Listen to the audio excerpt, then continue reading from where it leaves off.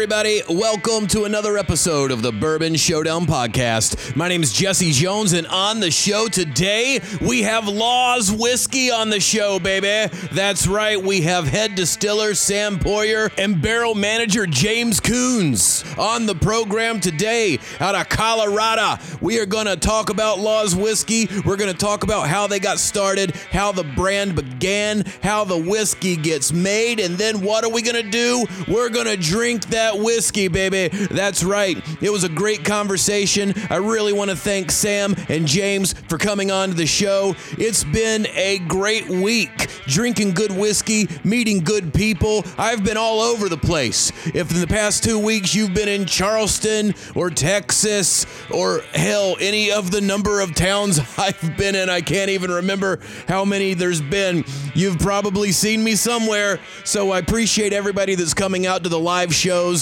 I appreciate everybody coming out to the whiskey tastings, to the comedy shows. But what I want to talk about right now, I've had the best frickin' 4 or 5 days I can remember in recent memory.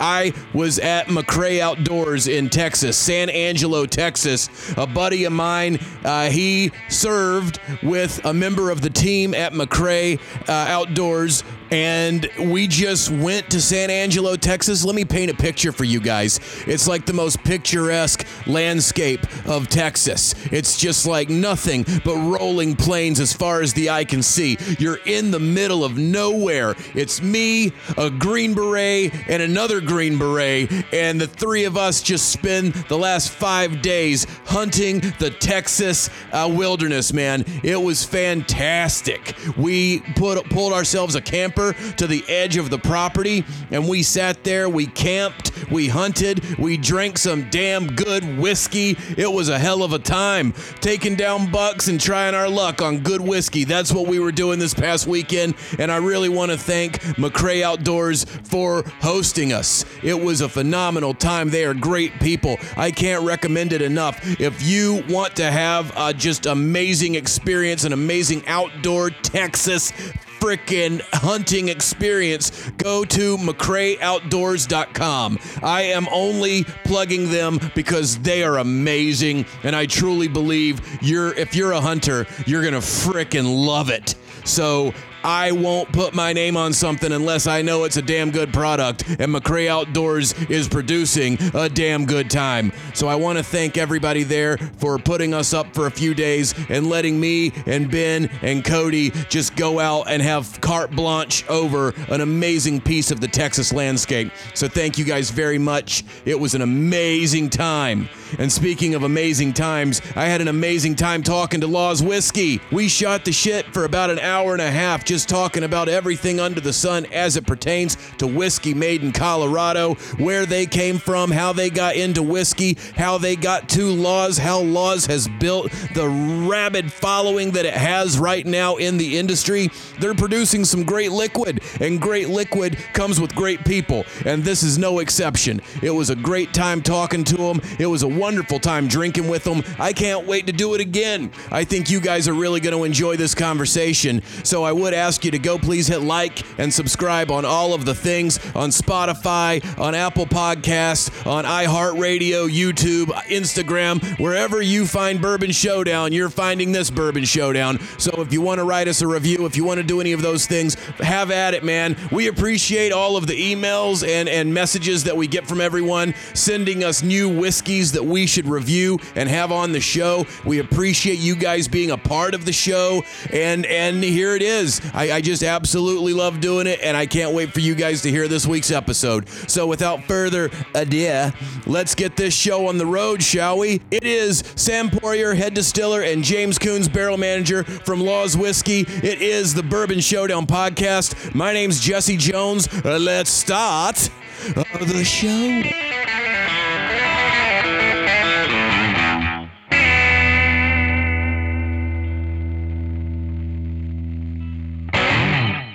All right, guys, thank you for coming on the show today. Thank you. Thanks for having us. Thank you. We have got James Coons, the barrel manager, and Sam Poirier, the head distiller from Laws Whiskey. Great to be here. Yeah. I appreciate you guys coming on. We've got a lot to talk about today. I've had a lot of folks from Colorado telling me that I need to be talking to you guys about the whiskey that you're producing. So I'm excited to drink it with you guys today. Us too, every day. Yeah, thanks for having us. Oh, most definitely. And up top, tell me a little bit about the distillery. Tell me how you guys got started. Tell me how Laws came to be. Okay. Well, if you want a little bit of first, I guess where we're coming from individually, I, prior to working as the barrel manager, worked as a distiller here at Laws for a few years. And then prior to that came from the brewing industry. So really kind of natural transition from beer to whiskey. And here we are.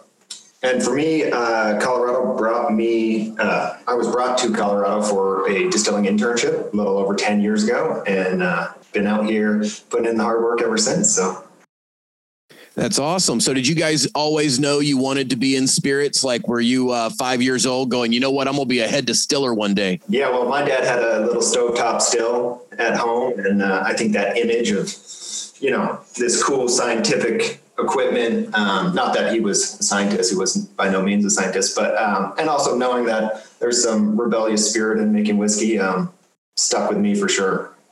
Yeah. And I guess for me, it kind of started with home brewing in college and just kind of evolved from there. So that's been a really fun and interesting path to where I am today. That's awesome. Well, it is Friday afternoon. I see Sam is already diving in, so I'm gonna join you guys. Let's start this thing up. Cheers. Cheers. Thank you for having us. Oh, the nose on this thing is absolutely awesome. You guys have sent me the bonded 8-year bourbon, 4-grain, and you have sent me the 7-year rye. So I'm gonna jump right in here to this bourbon real quick. The nose is immediately inviting. Well, we'll jump right in and tell you a little bit about Laws, and then we can get into these whiskeys a little deeper. Most definitely. We'll get started with this right here. And you guys, if you don't mind watching me enjoy good whiskey, let me know how Laws got started, and I'll be sitting here in the background just yumming it up. Yeah, sounds good. All right, so. Laws Whiskey House. We're a distillery based in Denver, Colorado. When we were founded, the vision was really to create a great American whiskey distillery. And we like to say that we adding to the rich fabric of American whiskey. It's a really changing industry these days. And we, being a small distillery, really want to put our mark on American whiskey. So in the early days of Laws Whiskey House, we were founded, actually, I guess I should go back a little bit further. We were founded by Alan and Marianne Laws. Back in 2011, Al became really good friends with his now mentor. His name's Bill Friel. He's a master distiller from Kentucky. He's an inductee into the Kentucky Bourbon Hall of Fame, formerly of Barton Distillery and Seagram's before that. Yeah, and I think, Al didn't want to just launch into this huge investment, both time and, of course, capital, without some really solid understanding of what he was getting into, what we were doing here. Yeah. And so he brought Bill on, convinced Bill to come out here, help him set up the production floor, design the plant, and put together those first mash bills, as well as making those first batches with him. So, yeah, he came from a place of deep passion around whiskey. He likes to say that being Canadian, he started drinking whiskey when he was like 14 years old or something. Keeps you warm. And has collected whiskey for a long time. So he knew a lot about how to drink whiskey, but he wanted to know how to make whiskey. And so that's where Bill came in. And we kind of all sort of trace our lineage in some way to Bill. Because he definitely put his fingerprints on our whiskey for sure. What was Bill doing before he got into whiskey? I think he was a biochemist. Yeah, but a longtime master distiller in Kentucky for Barton's. That's where he ended his career. But he was retired for about 10 years or so when Al convinced him to come back into the industry and help us out. Oh, I'm sorry. I meant Al, not Bill. What was Al doing before he started Laws? Yeah, so Al, he came from the finance industry. He worked on Wall Street for a bit. He worked in oil and gas all over the world. And so he decided, instead of just staying on that path, he wanted to diverge a little bit and jump full on into whiskey. That's awesome. And boom. Okay. Cause I think a lot of people have a misconception of what it takes to actually create a distillery. Yeah. Like, you need money. Like, it's not just going to be find some, make some. You've got to know how, get it made, get it barreled, get it stored, get it bottled. And then if you have any money left, put everything else into like your freaking marketing. Exactly. That's right. So, I mean, we set out to make whiskey using traditional methods. And so we started laying down whiskey. We didn't ever sell any clear spirits, any white spirits. Whiskey is what we do here. It's what we love. And Al didn't sell anything for 2.5, 3 years while he waited for that whiskey to mature. And that's interesting because a lot of people will put out vodka first. They'll put out some of your clear spirits because you can, distill everything out of it and put it in a bottle and make some of your money back. Exactly. You can turn it around a lot faster. So in that sense, he definitely built in a little more runway for everything to take off after a few years, which is great. That's great though, because he wanted to do it the right way. He didn't rush he didn't cut any corners. Cause sometimes you'll see people and I mean, way back when, I think the consumer has gotten smartened up enough to where you can't get away with it that much anymore. But even way back in the pre-prohibition days, you would have people cutting corners by like adding stuff that shouldn't be in there in it, which led to, of course, the bottled and bond. And now you've got a consumer that knows all of that. They kind of have done their homework a little bit, and you'll get called out on it if you don't do it the right way. Well, I think that's a perfect segue into the motto that we live by here, which is there are no shortcuts. Perfect.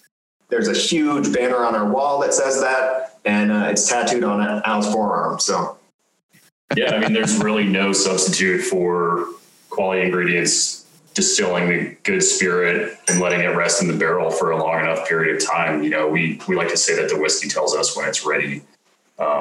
Totally. So yeah, it works out really well.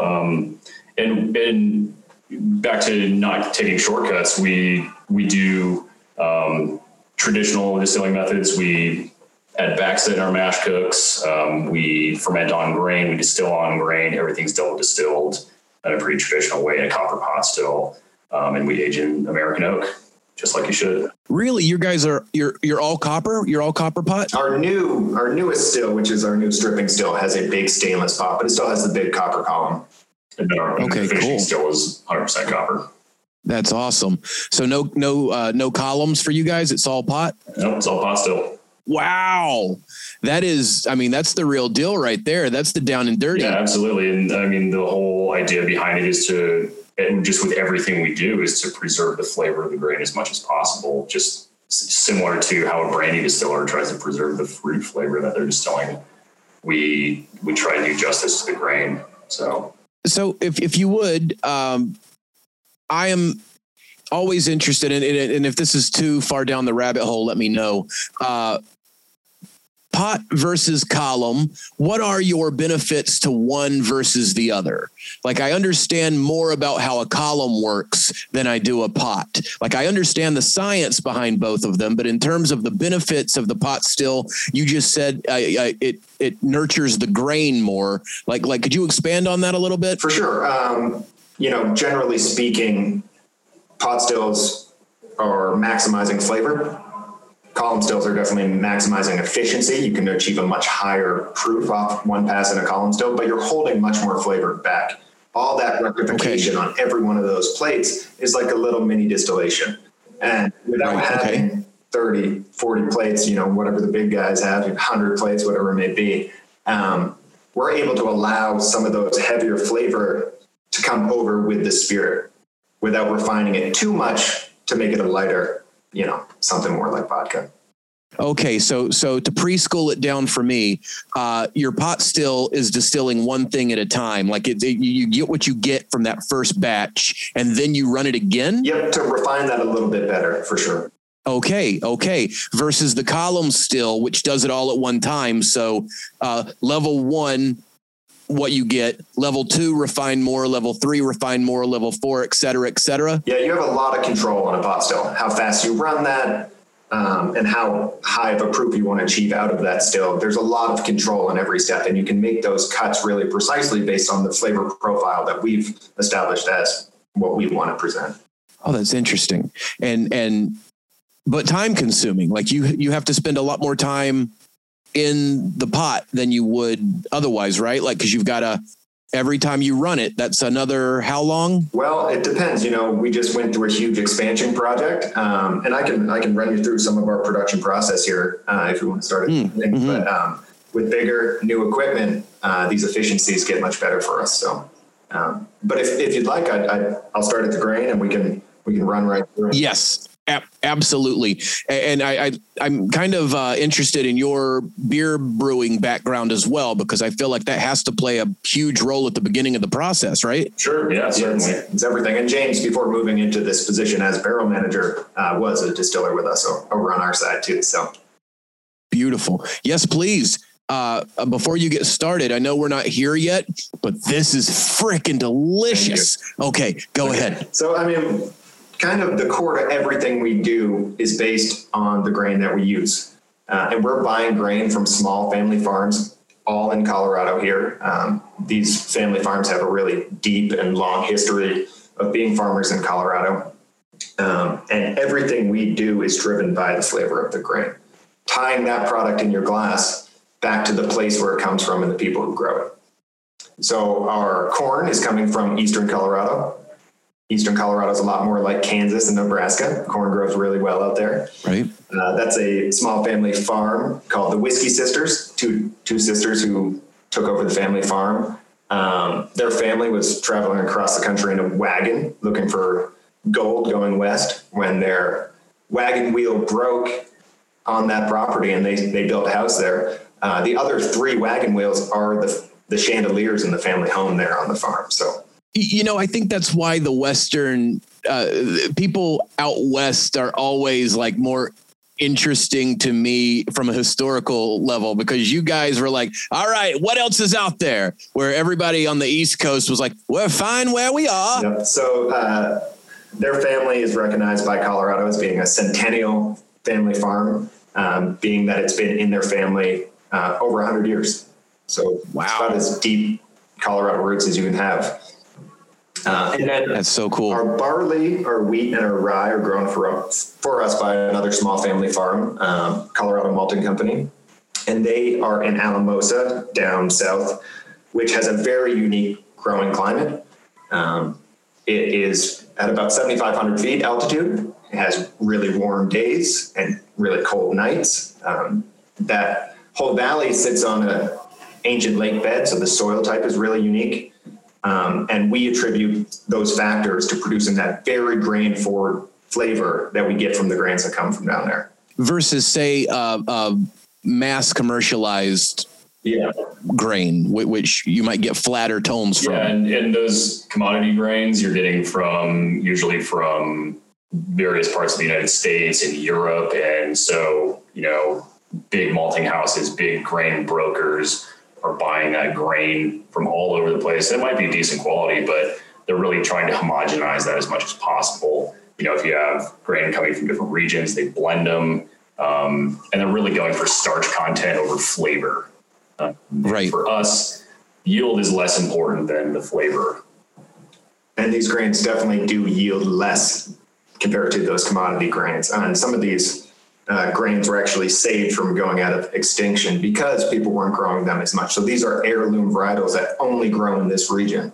That's awesome. That is also a very Colorado. All of those words are very Colorado that you just used. Well, we like to use the word terroir, and we don't throw it around lightly. But the whole idea is, as you touched on earlier, was Colorado found us sort of thing. But really, we really strive to not only make the whiskey taste like where it came from, but also incorporate the story, the people who grew the grain and who malted, and it's more than whiskey; it's a whole story woven together. And that's the beauty of whiskey, I think. And with all of this expansion that we've seen in the whiskey industry since this new boom that we're in, every geographical region now has the ability to put their stamp on the spirit. And it's no longer a 2-state game. Like, everybody with good climate and good ingredients and smart people are able to get into it. And it's why I don't think this boom's going away anytime soon.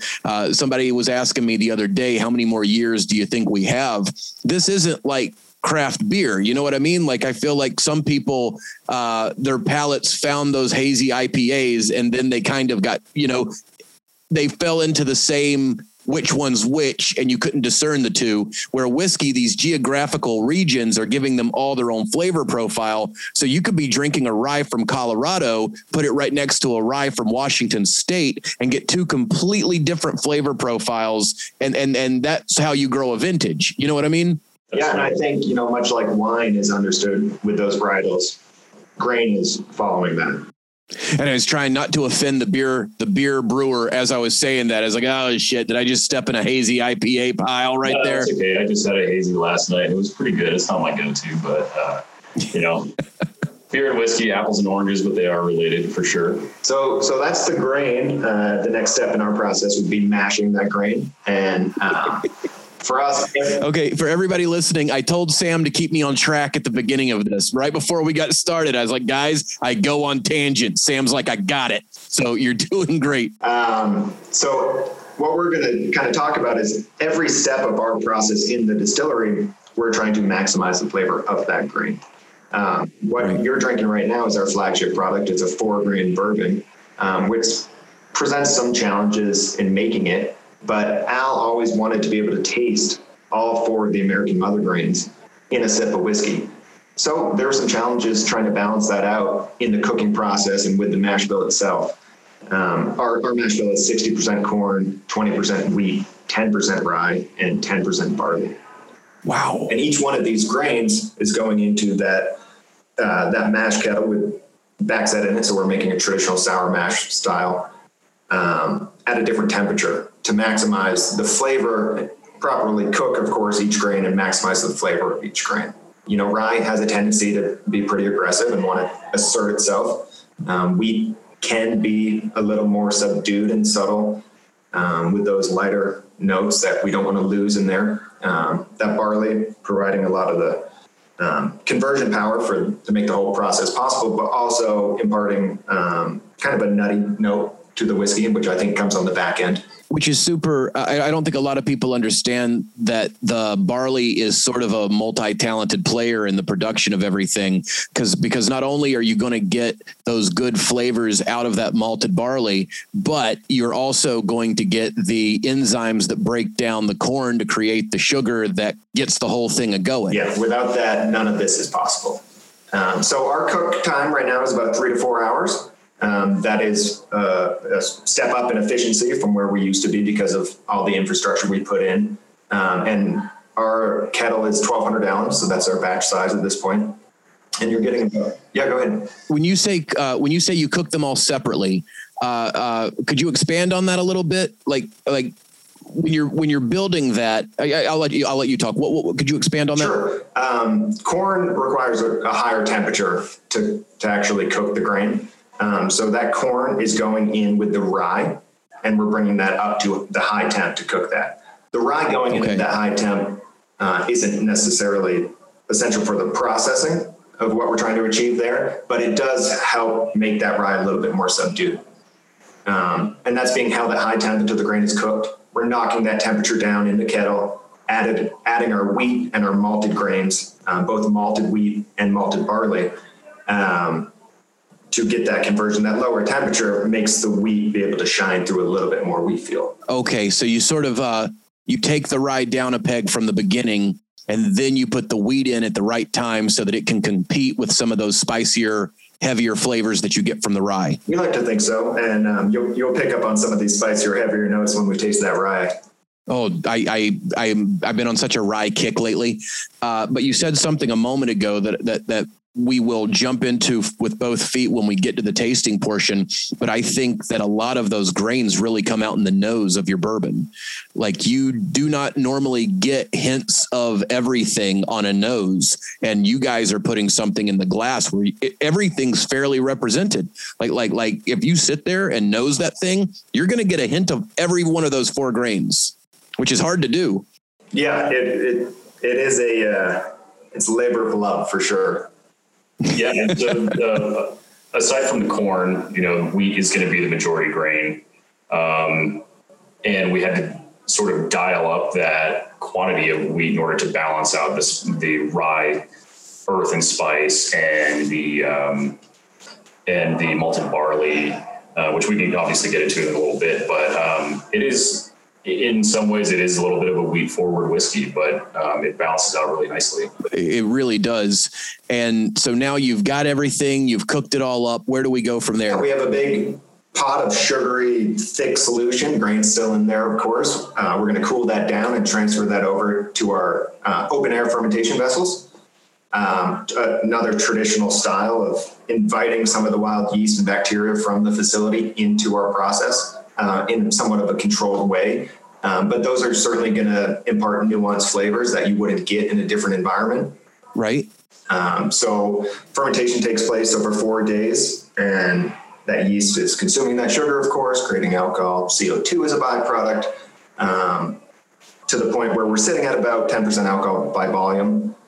It's now soured quite a bit because of that open air fermentation. And we're going to transfer that over to our first still, which is a new 2,000 gallon pot still from Vendome in Louisville, Kentucky. Some of the best out there, I think. 1,000% agree. So it's just been sitting in that big vat open for 4 days, letting all of everything play together and work together and do what it needs to do, soaking it in more or less. For sure. Creating that alcohol, most importantly. Yeast does its job. It's in its happiest environment, and creating that good alcohol for us. So when we transfer that over to our stripping still, the whole point here is to strip out all the alcohol. Good, bad, leave that water behind for the most part. Some water's going to carry over through that distillation run, and leave all that grain behind at that point. Okay. So fermenting on grain is another point in fermentation where we're maximizing the flavor of the grain. And what would happen if you leave it in just out of, it would just be gross? So the stripping still at this point, the point is to just separate the alcohol so that we can later refine it. Gotcha. So we're going to leave that grain behind, dead yeast. That spent grain goes out for cattle feed. We're able to donate that, and they provide that service for us as well. So a stripping run takes about 6 hours in our new still. Which that's got to be some happy livestock if you think about that right there. when that day comes, it's like, oh, guys, the frickin' Laws truck's backing up. Put on the put on the handkerchief or whatever the hell. I don't know. Go ahead. So with our new still, that 2,000 gallon stripping still, we're able to strip that out in 6 hours, where before we had just our 500 gallon still, and it would take us 4 runs to achieve that. About 24 hours of distillation time versus the 6 hours that we can achieve that in now. So, oh wow! So much more volume. That's a big step up for us. And at that point, you have low wines that you've collected. Low wines being a mix of good and bad alcohols. It's about 60 proof because a lot of that water came over with the distillate as well. Right. So in that one pass of a stripping still, we can then fill our all copper spirit still, which is about 600 gallons. And we can run that. Whew.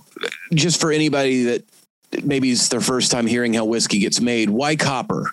Well, I think originally when they started using copper as a very malleable metal, and they could shape it into these the shapes of the stills that were useful for them. It's also a good conductor of heat.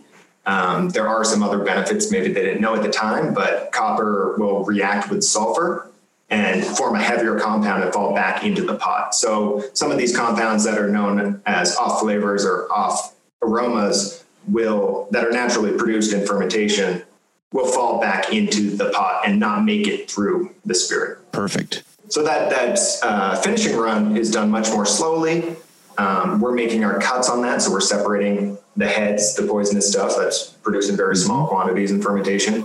We're removing that and moving into our hearts, which is really grain forward, and it starts off pretty sweet. Throughout that run, which takes about 8 to 10 hours, push into those tails where you get a lot of those earthy flavors, leather, tobacco. But if you go too far into those tails, it's very bitter and oily and can really just overpower the body and the finish of a whiskey for sure. So those cuts for us are made by sensory, and we all get together and we taste everyone's product, and we decide on where we'd like to make those cuts. So that has to be a fun day at the office, like the first hint of the fruit of your labor coming through. It's fun. Tasting through all those white spirits it's work though. Yeah. How do you keep from blowing your palate out? Take a break, drink some water. Yeah. We don't do too many at once, right? So yeah. Because after a spirit run, our collection is around 240 gallons at about 130 proof. So it's high proof, and you certainly have to train your palate to be able to pick out some of those nuanced flavors other than the overpowering ethanol. Well, because at this point, are you also looking for what shouldn't be there as well as what you want there? Absolutely. That's part of our QA QC program. Everyone's tasting all the products we made that week at those weekly meetings. And if we see anything that's off, we're going to go through all the notes, everything, and try to dial it in. And how do you keep up with that? Do you keep like a journal or I know some places have a flavor wheel where you don't want it to sit here, but you do want it to sit there, kind of thing? Yeah, we're using all the resources we can, but we're keeping all those notes for every spirit we've ever, or every distillation we've ever run. And years down the road, James can look at these barrels, and if he's picking up on something different, something really good, or maybe something slightly off, hopefully not too off. Too off, right? He can reference these things. That's great. Hey, it's even from my tastings, it's always interesting to go back, and this might be a little too nerdy, but you like something, you make your notes, then you come back to it maybe a year later, and because your palate changes, like even if it's the exact same whiskey, and of course each barrel's different, but it's always interesting to look back on what you thought of something then versus now and try to discern, is it me or is it the whiskey? Yeah, and part of that is doing these group exercises where we can learn who might not be great at picking up on certain things and who is better at picking up on these little flavors or aromas. Oh, that's interesting. So the same way that like some barrels will yield different flavors that can be used in different places in the blend, certain people on the team are better at picking out, send the rye to him. He can tell you if that is pickle, which we don't want. Yeah. Or if we know someone's sensitive to something. So that's, oh man, I've never heard that one before, but that makes perfect sense. Yeah, that's kind of like efficient. Yeah, it's sort of just the basics of putting together a tasting panel within your company. You screen people and give them different samples and kind of see their tasting notes, their various tests you can go through and identify kind of people who are more predisposed to taste certain, qualities in a spirit as opposed to others. I find that with doing tastings with folks, you sort of start setting them up in the same categories where, I did a thing last Saturday with a few folks that maybe weren't seasoned bourbon drinkers. So of course you don't start them off with like the 125 proof stuff, you got to give folks to like what you're talking about, where they sit in the spectrum of things help instead of hinder. Totally. And it's actually really good to rope people in who maybe aren't used to tasting bourbon, maybe somebody who's more prefers like gin or tequila or wine or something like that, and get their opinion on something. Because a lot of times we taste all the same stuff all the time, and it's easy to get sort of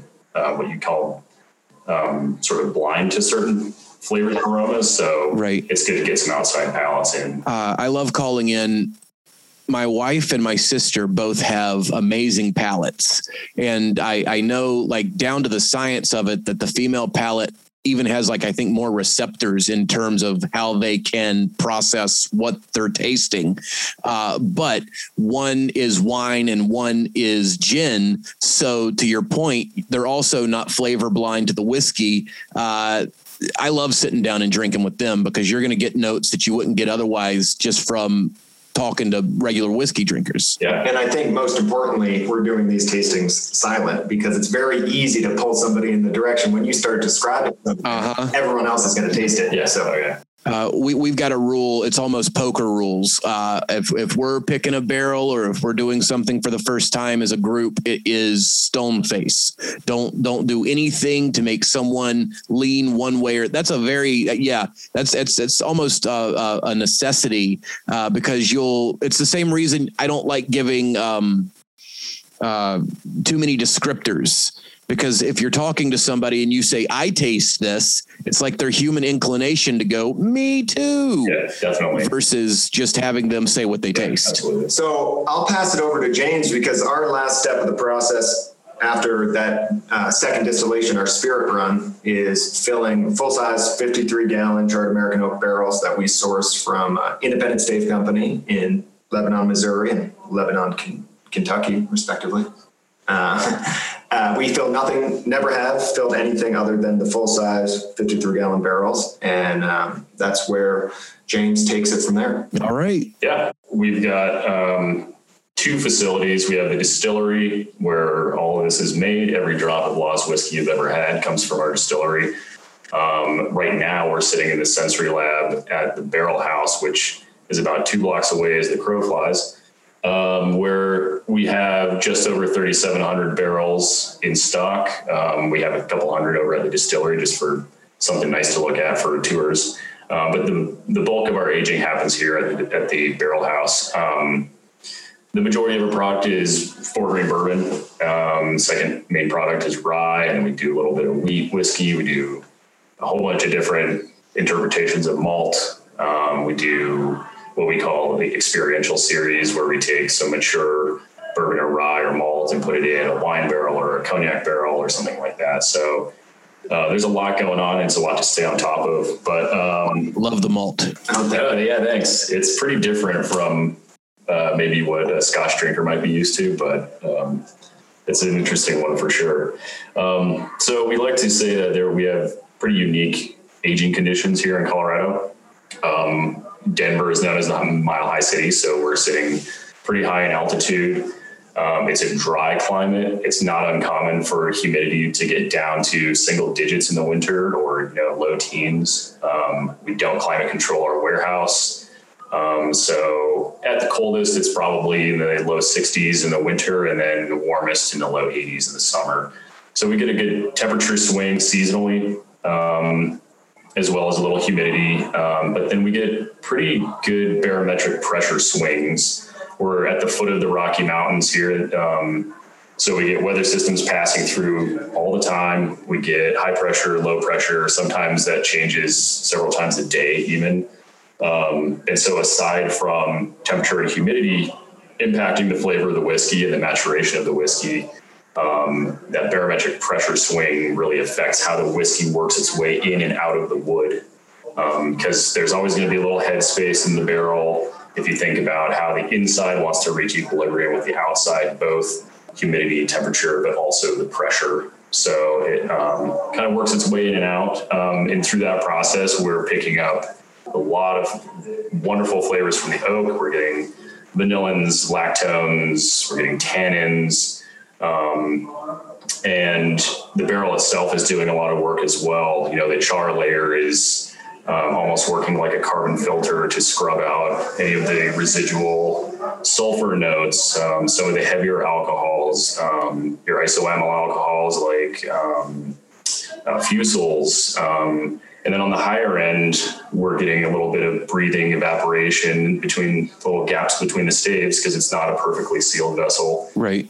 So we get, the higher alcohols, the aldehydes and stuff like that. Maybe there are little traces left over from the heads cut. I mean, that's certainly possible. And they add flavor to the whiskey though. And over time, some of that evaporates, and the oxidation of the whiskey helps sort of round out the harsher tannin notes as well. So that's interesting. I've never heard, it makes perfect sense that the char acts as a filter, but of course it would, because that's the barrier between it and the wood. Yeah. Carbon itself isn't adding flavor. So it's actually helping. Well, it's shaping some of that flavor, but it's not adding the flavor.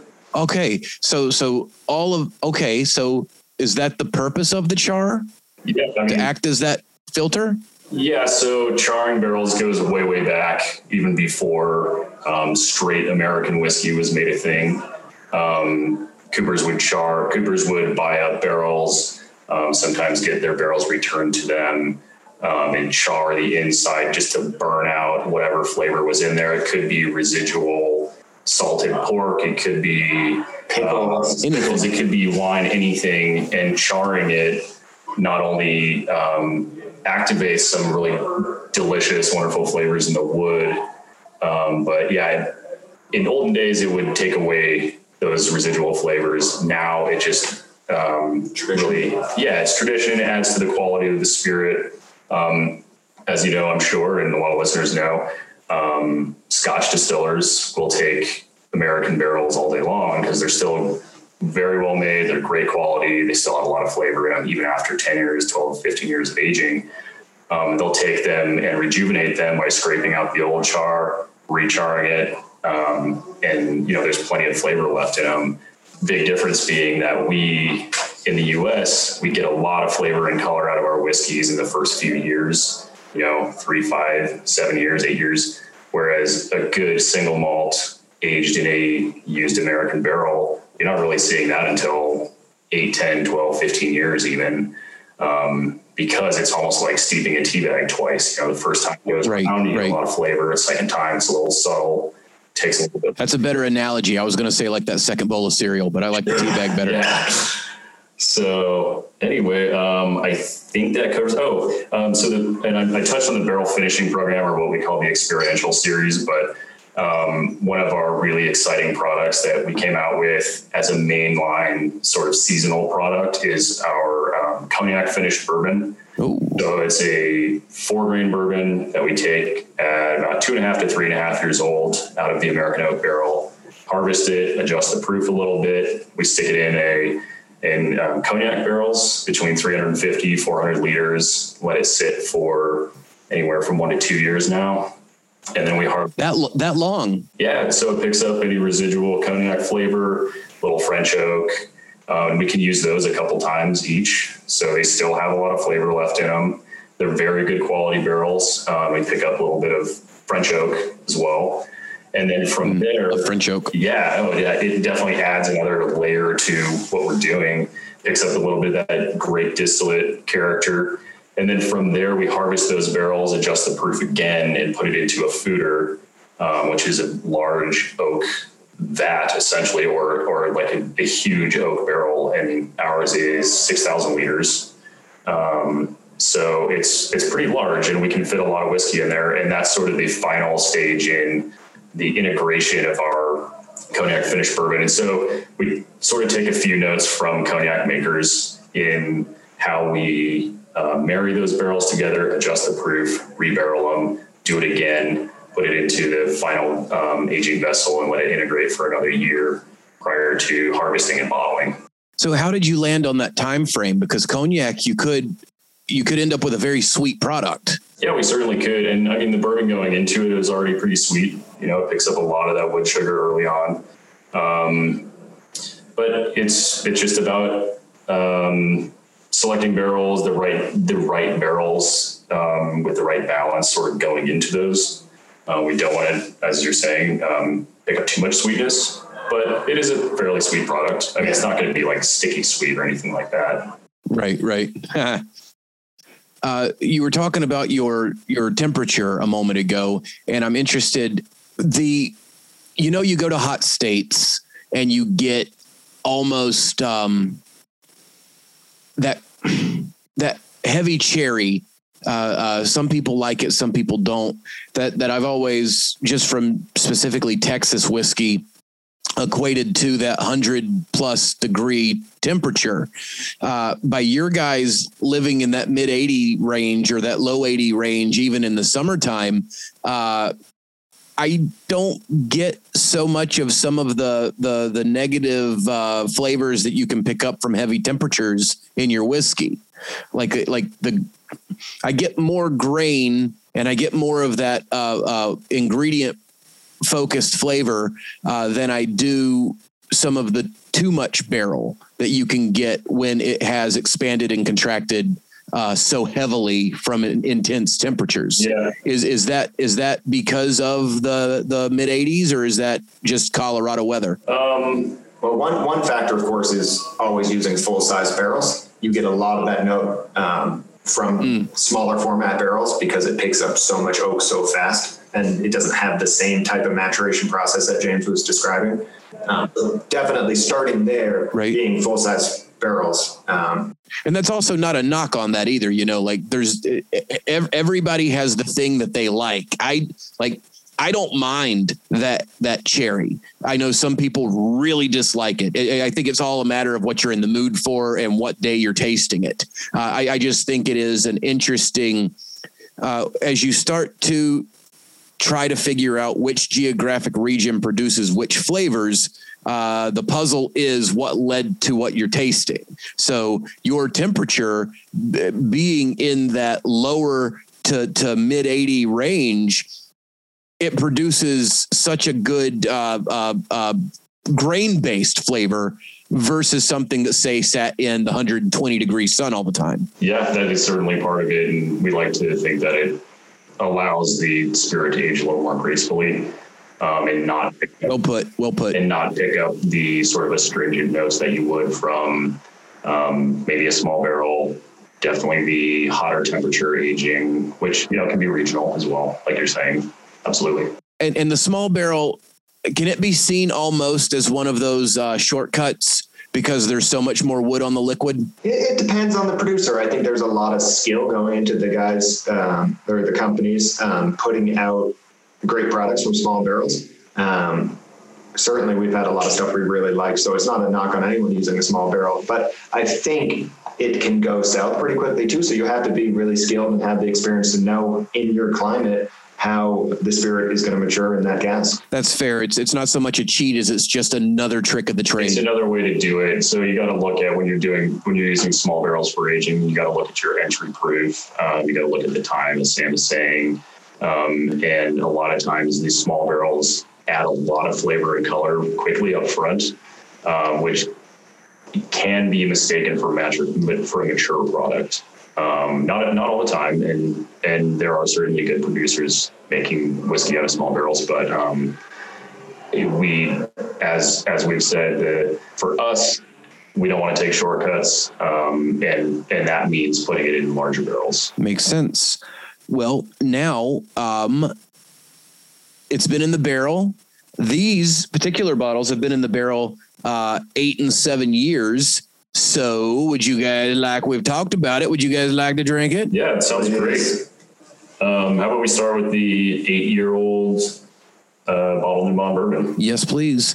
And of course, bottled in bond, that means that it has been 4 years aged, at least 4 years aged, and it has been distilled all in one season. And you guys even have the beautiful label that goes over the top of it to play back to the days when you could prove that it hasn't been tamper sealed. Or seal hasn't been tampered. You know, some of the Bottled in Bond Act, like you discussed originally back in 1897, was because there were, you know, some foul play going on in whiskey producers, and you never knew. People were getting sick. Yeah, for sure. So that's why it was enacted that, and of course taxes. That part of the conversation is always left out. It's like, we had the public safety in mind. No, you fit in a pretty good little tax bill for yourself too when you had to push through. The man gets his money. Yeah. For us, the transparency that comes with making a bottled in bond product and the high standards that you have to follow to produce the product, it's right in line with the no shortcuts mentality that we take. And you know, you touched on a couple of those things. It's all grain from one season as well, a growing season made by one distiller or distillery. And I think it allows the consumer now to know exactly what they're getting when, as you said, you know, sometimes you don't know exactly where it came from or what it is. This lets you know that we made this product and we followed these steps to produce this, you know, high quality standard. Well, and the transparency of today's bourbon is, I think, the best it's ever been in terms of consumers can trust what you're saying because you're telling them everything. Yeah, definitely. And I mean, that only helps because that educates the consumer, as well as once they know more, they're ready to move along with you guys to the next thing you produce. Like if you keep them in the dark, they're probably only ever going to buy your core expressions. But if you teach them, then they see that cognac barrel come out. They're like, oh, let's give it a try, you know? Yeah, that's the whole idea behind what we do. If you ever come for a tour of the distillery, there's a whole educational portion at the very beginning that we call a whiskey church. And we walk you through the entire process. And we want people to know what's going on with our process or just the whiskey process in general. Because, a more educated consumer means that you're on that level, and then you're demanding products that are made with quality. I will sing in the choir of your whiskey church. I promise you. I've got to get out to Denver sometime soon. I've not been with the pandemic. I've been off the road for a while. Of course, now we're back on the road. So comedy will bring me your way August or September, I think. Cool.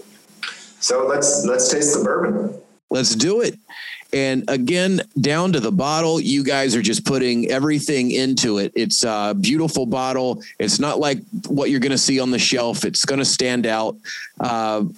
Properly done when introducing a brand to a market that's already jam-packed with other things. Very smart to kind of pick a different bottle so you can stand out. Yeah, that's what we try and do. I mean, across the board, but this is where the consumer gets to know the product. So it absolutely has to look good on the shelf of the liquor store or on the back bar. So now, as everybody listening knows, we've all been cheating a little bit and drinking as the episode has progressed. Having sipped on this for a minute or two now, everything you got on the nose, which is very grain forward, in my opinion, it's very sweet while being peppery at the same time. Like you get a lot of things off the nose of this. I let it sit for about 45 minutes before we got started. So a lot of the ethanol has burned off and you're getting just those grain forward notes on the nose. Yeah, I think, something we get throughout our product line, we talk about a lot is black tea. And there's kind of an orange citrus oil there on the nose. And then with the 8-year product, picking up some of those deeper wood notes, we get a lot of stewed fruit. And I got to say, I know you mentioned dark cherry notes. Maybe it's because you suggested it, but I'm getting a little bit of that myself. For sure, yeah. Which is something that I like. I look for that in Oh, most definitely. Any of your dark fruits, like I feel like I'm getting a hint, and it could be just from the sugars, a little bit of the dark plum as well. Yeah. And then you go in and it is just a flavor bomb, guys. Yeah, no, this is a rich whiskey for sure. Big mouthfeel. But we're looking for that balance too. So you get a lot of those grain forward notes, but that sweetness helps round out the experience of a sip. Oh, completely. It does. You're getting those big, bold flavors, and you're getting 4 grain. You're getting creamy. You're getting a hint of spice. And then at the tail end of it, you get that chocolatey sweet from the malt, from the barley. And it's almost like a politician. It shakes everybody's hand.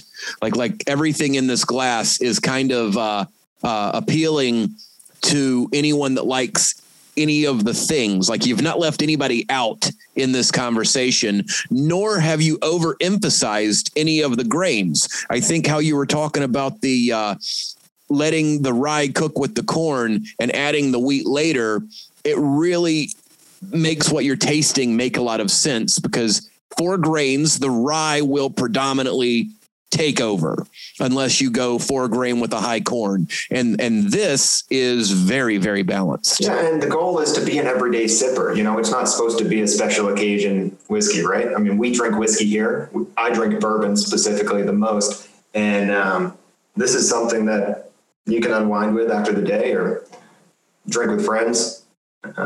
It's not supposed to be kept, saved, and, you got to try this because it's the most unique thing you've ever had. It's unique to Colorado, but this is, traditional American whiskey. I was going to say, this is just good freaking whiskey. There's nothing, save it if you want to, but I would say drink it and go buy another bottle. Definitely. We like to say that, it's sort of an adage from the owner, Al, about how good whiskey is meant to be shared. You know, you can have your fancy bottles up on the top shelf in your liquor collection, but really it's all meant to be shared. You know, and we hope that people buy this and enjoy it and share it with their friends and family. Well, it's community driven. I feel like your best experiences with whiskey are not sitting at home staring at a bottle that's not open. It's having a friend over and sitting there and drinking. And we have set up again, my wife is awesome. We had a room we weren't using. She has remodeled it completely so that it can be a zero anything but sitting, talking, whiskey, wine, whatever you want. The only noise you're going to hear outside of conversation is a record player. So that sounds great. It's nice. But I'll also add that I quite enjoy drinking it by myself too. So. Well, I was talking to somebody recently, and just in terms of really understanding what you're tasting, he will remove other sensory from the room. Like he'll almost be sitting in a dark room by himself. Which to anybody not in our mind space right now, that sounds like a problem. That sounds like a red flag. I'm sitting in a dark room drinking by myself, but that is how he gears himself into the glass, and there's nothing distracting him from his palate. And I've tried it a couple times now. You really do, if you've never tried something before, get a lot out of the glass if there's nothing distracting any of your other senses. Absolutely. Yeah. Our process here is so sensory driven, from the raw ingredients through the distillation, through selecting barrels and putting batches together, that at the end of the day, I don't want to be sitting in a room with no, distractions. I would rather be outside, listening to the birds chirp or whatever, but that's just because it's my job. Maybe drinking a light beer. Yeah. Which there's something to be said for that too. Like there's other expressions where it's been named for the scenario it reminded them of. You know what I mean? Like it's a balance. Everything is 50-50. You've got to have life and you've got to have the drilled down experience of flavor. So, I mean, there's no wrong answer, which is, I think, the thing that drives some of your whiskey snobs crazy is that you can't pinpoint one thing as the right thing. Yeah. And then it's the joy of whiskey. Exactly. I don't like it. You might. It's not a big deal. It's just your jam versus mine. Yeah. But this right here is totally my jam because this is damn tasty, fellas. Thanks. So which you had the 8-year bottled and bond. Is it 6S? It is 6F. Okay. So we actually did 2 bottlings of our 8-year bonded whiskey. So in various markets, not only in Colorado, but elsewhere, we distributed both of our 8-year bonded bourbon. So there's 6S as in spring and 6F as in fall. And so, as you touched on with talking about the Bottled and Bond Act, you can only harvest barrels into a batch and call it bonded if it's from one distilling season. And so the U.S. government Tax and Trade Bureau says spring or fall. So 6S is spring, 6F is fall. We had to split it into 2 batches because 18 of those barrels were distilled in spring of 2013. And then 9 barrels that we held back were in the fall of 2013. So, went into 2 batches. They're slightly different from each other. So if anybody out there is interested, you can go hunt down bottles from both batches, and it's really fun to compare them. Which is, I nerd out on that all the time, finding barrels from the same place and just tasting one versus the other, because you will inherently taste different things. It's just spring batch is going to have an extra summer on that aging process where exactly we see a lot of that maturity take place. So, yeah. And that's where the art lies, when you can really pinpoint it down to that point. You know what I mean? Yeah, absolutely. Very good. The finish on this is also like, it doesn't go away. Like it lingers for a little bit and sort of permeates the other flavors that you've gotten off of the palate. I think the chocolate notes hang around longer in the finish. Yeah, I mean, you're starting to pick up a lot of oak at the 8-year point. So some of those tannins come in on the back end. You get the earthy, leathery notes. Tobacco, completely. Yeah. But in a very pleasant way, like in a very complimentary way to some of the dry fruit you get off of the palate and that citrus you get off the nose. What did you call it? Black tea. Yeah, Definitely. Yeah, that's present in most of our whiskey. Prior to the 8-year bottled in bond, we had a 6-year release, a couple 6-year releases. The first bottled in bond whiskey that we ever released was a 4-year bonded bourbon. And so every time we've released a new round of bonded, we've tried to sort of raise the bar. 6 years is going to be our baseline. From here on out, we'll do no bonded whiskey or no bonded bourbon younger than 6 years. This batch is 8 years. But it's going to fluctuate in the future from between 6 years, 8 years, who knows, maybe up to 10 years. We don't know. I was going to say, are you going to hold some back so that like in 17, 18 years, you can have an 18-year laws? I think we've got a dark corner around this warehouse somewhere where who knows what's hanging out in there. I try and hide it from our salespeople, but they get their hooks into them. The marketing is right there in the name. How long do you have to be with someone for it to be a common law marriage? Right. Yeah. So where are we going next, fellas? We're going to move on to the 7-year bottled in bond San Luis Valley rye.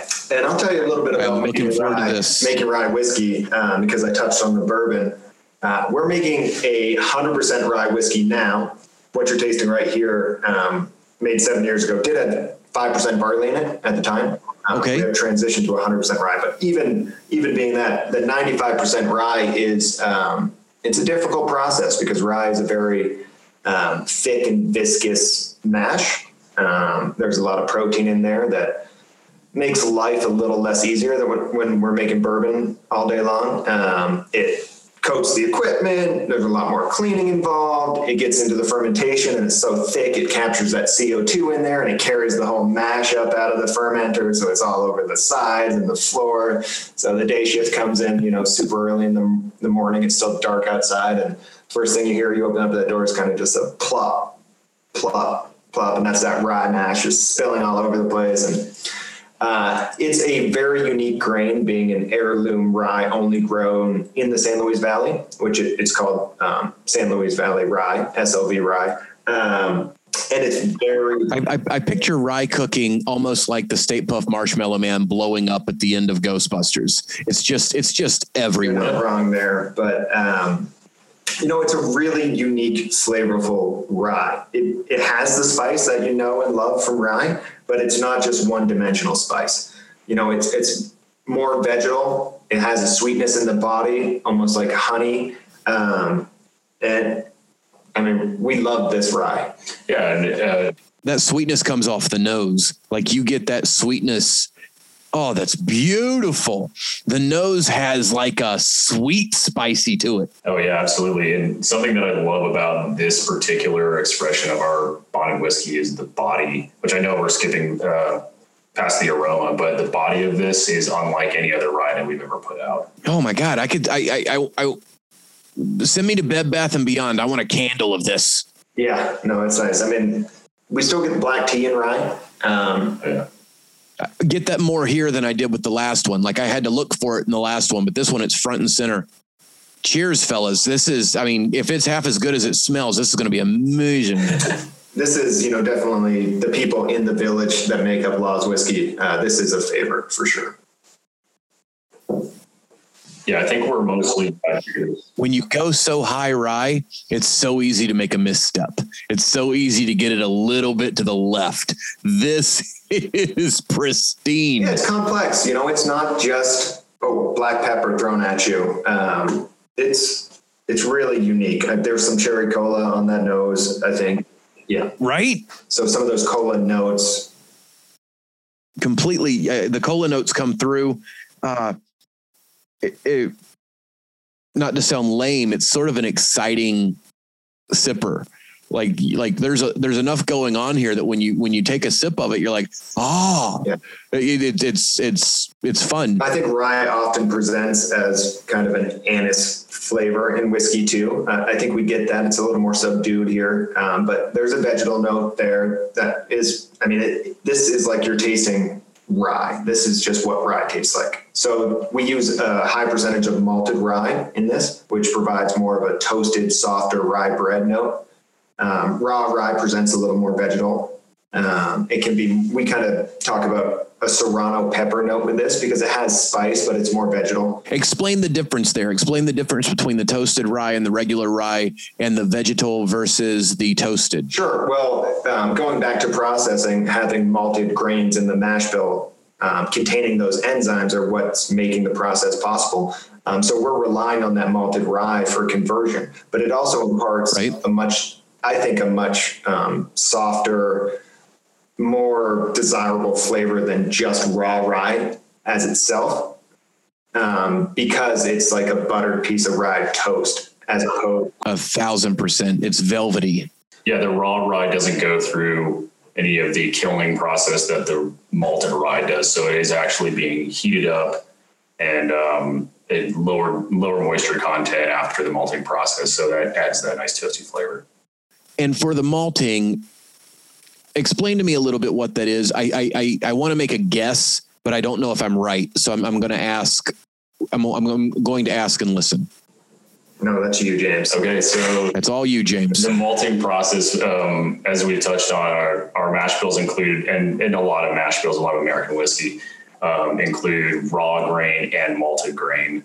The raw grain contains a ton of starch and flavor, protein, oil, all that stuff.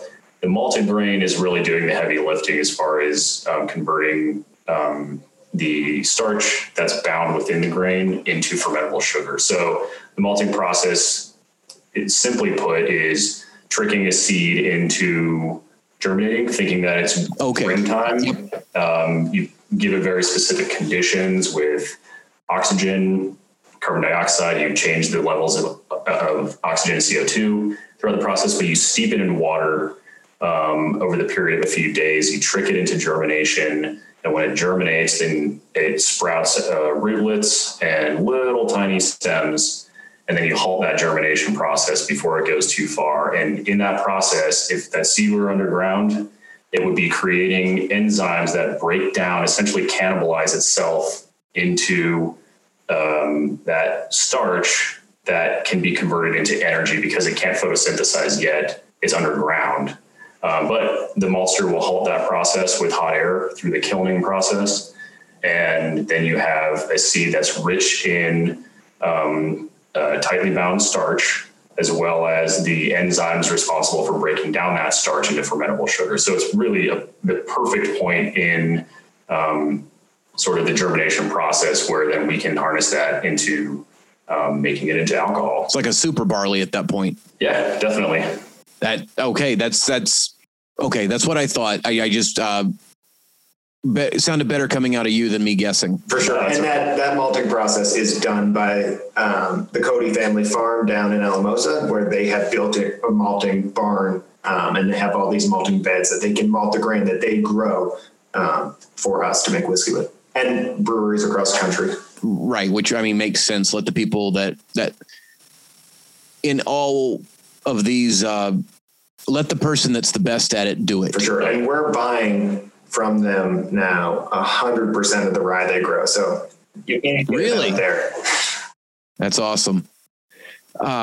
This rye is spectacular. Thank you. It's the most unique thing we make, and it's something we're very proud of. I spoke about the troubles in processing. It's all worth it. Of course. When the end result is this, it's a lot easier to wake up and go to work every day because you're doing something right. That's right. But that's not saying when we go back to making bourbon, we're not super ecstatic. No, I think that goes to everything I've tasted you guys make so far. I love the farm to table mentality behind it. I love the copper still. I love that you guys you're making whiskey. Yeah, we like you're not field to glass. Field to glass. There you go. it comes through. It comes through from the nose to the finish. It's all very good. Thank you. Good job. I'm sitting here. I'm just still sitting in the awe of the rye. The rye is pretty damn phenomenal. Yeah, it keeps going on the palate too. After you right, it'll just kind of keep lingering, and it has almost this effect, almost like Szechuan peppercorns. It's like, or like the Serrano pepper, like Sam was talking about. Like it has this kind of, a little bit of a numbing, tingling effect on your palate. Just keeps going. Yeah, I keep waiting for it to fade, but it's like it's almost carbonated. Like it's just sitting on the top of the tongue, kind of fizzling a little bit, and it's good. It's very good. This is why we taste the bourbon first. Yes, completely. Always taste the bourbon before the rye. But then again, I'm going back to the bourbon after this. So, Sure. It's Friday. Why not? On that note, what do you guys, when you're not making delicious whiskey, what do you guys do? I know every time I'm in Colorado, I'm either snowboarding or hunting. So what's your guys' off hours pleasure? Yeah, I mean, that's a big part of the culture here in Colorado is just being outdoors. So for me personally, spending time with my wife and the dogs, we like to camp. We have a sweet little camper van, and getting outside and experiencing why people come here to Colorado. We try to get that in our daily lives. Beautiful. I love Colorado for the lack of humidity. Like North Carolina's 95% humidity. Well, you have to mix some waters into the whiskey here because it'll hit you hard in the morning if you don't. I bet, right? You're just completely dehydrated by the next day. How about you, Sam? I'm sorry, James. Yeah, I mean, she's probably summertime camping. Been getting into woodworking and metalworking and stuff like that. Just fun little projects here and there. But the outdoors, absolutely. When the weather's nice, you just got to get out and enjoy it. And we do both like to go down to the farms and spend time with those guys and gals, of course, and drink some whiskey down where the grain comes from. It's kind of a magical place. It's the San Luis Valley, as Sam was saying, is this prehistoric ancient lake bed. It's a big valley. The Great Sand Dunes National Park. Yes. It's in the San Luis Valley, the southern part of the valley. There's a lot of geothermal activity there. It's a high desert. At first, it might look a little bit stark, but the beauty kind of grows on you over time, and it's fun. It's weird. It's interesting, and we've been going down there a couple times a year at least for about 6-7 years now. So it's sort of like for lost people, it's kind of like a home away from home almost. Like a pilgrimage. Yeah, for sure. Yeah. That's awesome. My cousin right now, she's living right outside of Denver. So as often as possible, we always try to get out there and get some skiing in. I can't really say we've camped as much as, we've hunted a few times. Which when you hunt, there's a cabin, and that's also where good whiskey is poured. So, well, there's some great beer out here. Of course, we're proud to be part of the great whiskey community that I think Colorado is establishing for itself. But there's a lot of beer and whiskey tourism to be done too. So most definitely, you guys almost have like your own whiskey trail or a bourbon trail at this point. Like there's a lot of good things happening in Colorado right now. Yeah, we're fans of a lot of it. Well, it's a community, right? Like the one thing I found about bourbon that you don't see in other industries is like support one another. Like everybody pulls resources together, and it's like if it's good for one, it's good for all. And don't badmouth anybody because everybody's making it better, Absolutely. Yeah. We like to say the rising tide raises all ships, and so many people have been good to us in the industry, and we like to pay it forward, both with other distillers and brewers. We have a lot of friends in the brewing industry who buy our barrels and age their beer in our barrels. And it's just kind of that feedback loop that keeps us all tied together. Yeah, we take the mentality that we're making our best whiskey today. We're very proud of everything we put out, but we've made changes over the years to dial in everything that we do and try to really, really, really maximize the flavor of the grain and the quality of the whiskey coming out of Laws Whiskey House. So. Well, you're doing a great job, and I thoroughly have enjoyed talking to you guys. The whiskey is phenomenal.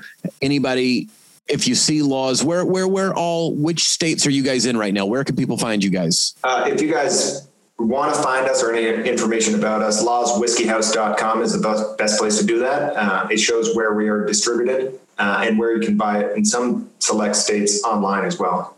Very good. Well, I wish you guys nothing but the best. Thank you so much for spending some time with me today, walking me through how you make the deliciousness that you make. I hope both of you have a phenomenal weekend. I know how I'm spending my Friday night. It's going to be going back and forth between which one I like better, the bourbon or the rye. That's a tough choice. Thanks, Jesse. I find something in each of them. Like there's something inviting in each glass. So I'm going to get to the bottom of it, fellas. I'll let you know how it goes. Sounds good. Thank you. All right, guys. Have a great weekend. Cheers. All right. Cheers. All right, everybody. There you have it. That is this week's episode. I want to thank Sam and James from Laws Whiskey for coming on to the program, for sharing that good Colorado whiskey with us. It was a great time. It was a great conversation. It was some really good whiskey. So I want to thank them for coming on the program, for giving us their time. It was great, and I appreciate it. And that's this week's episode, guys. I hope you guys enjoyed it. Hope you come back next week. We've got ba-da-da-bump. We've got, what was that sound? Ba-da-da-bump. We've got Whistle Pig coming on the show next week. That's right. Boss Hog themselves. Whistle Pig comes on and they share with us all the fun things they're up to right now. The Boss Hog just came out. We're going to talk about it. We're going to talk about all of the good stuff they've been making up in Vermont. It's a fun conversation combined with a cute little pig nozzle that I use to pour whiskey into a glass now. So we'll be on the lookout for that. If you would, please go hit like and subscribe on all of the things. Then come on back next week for another episode of the Bourbon Showdown Podcast. My name is Jesse Jones. Let's raise a glass and kick some ass. I'll see you guys on down the road. Goodbye, everybody. Goodbye.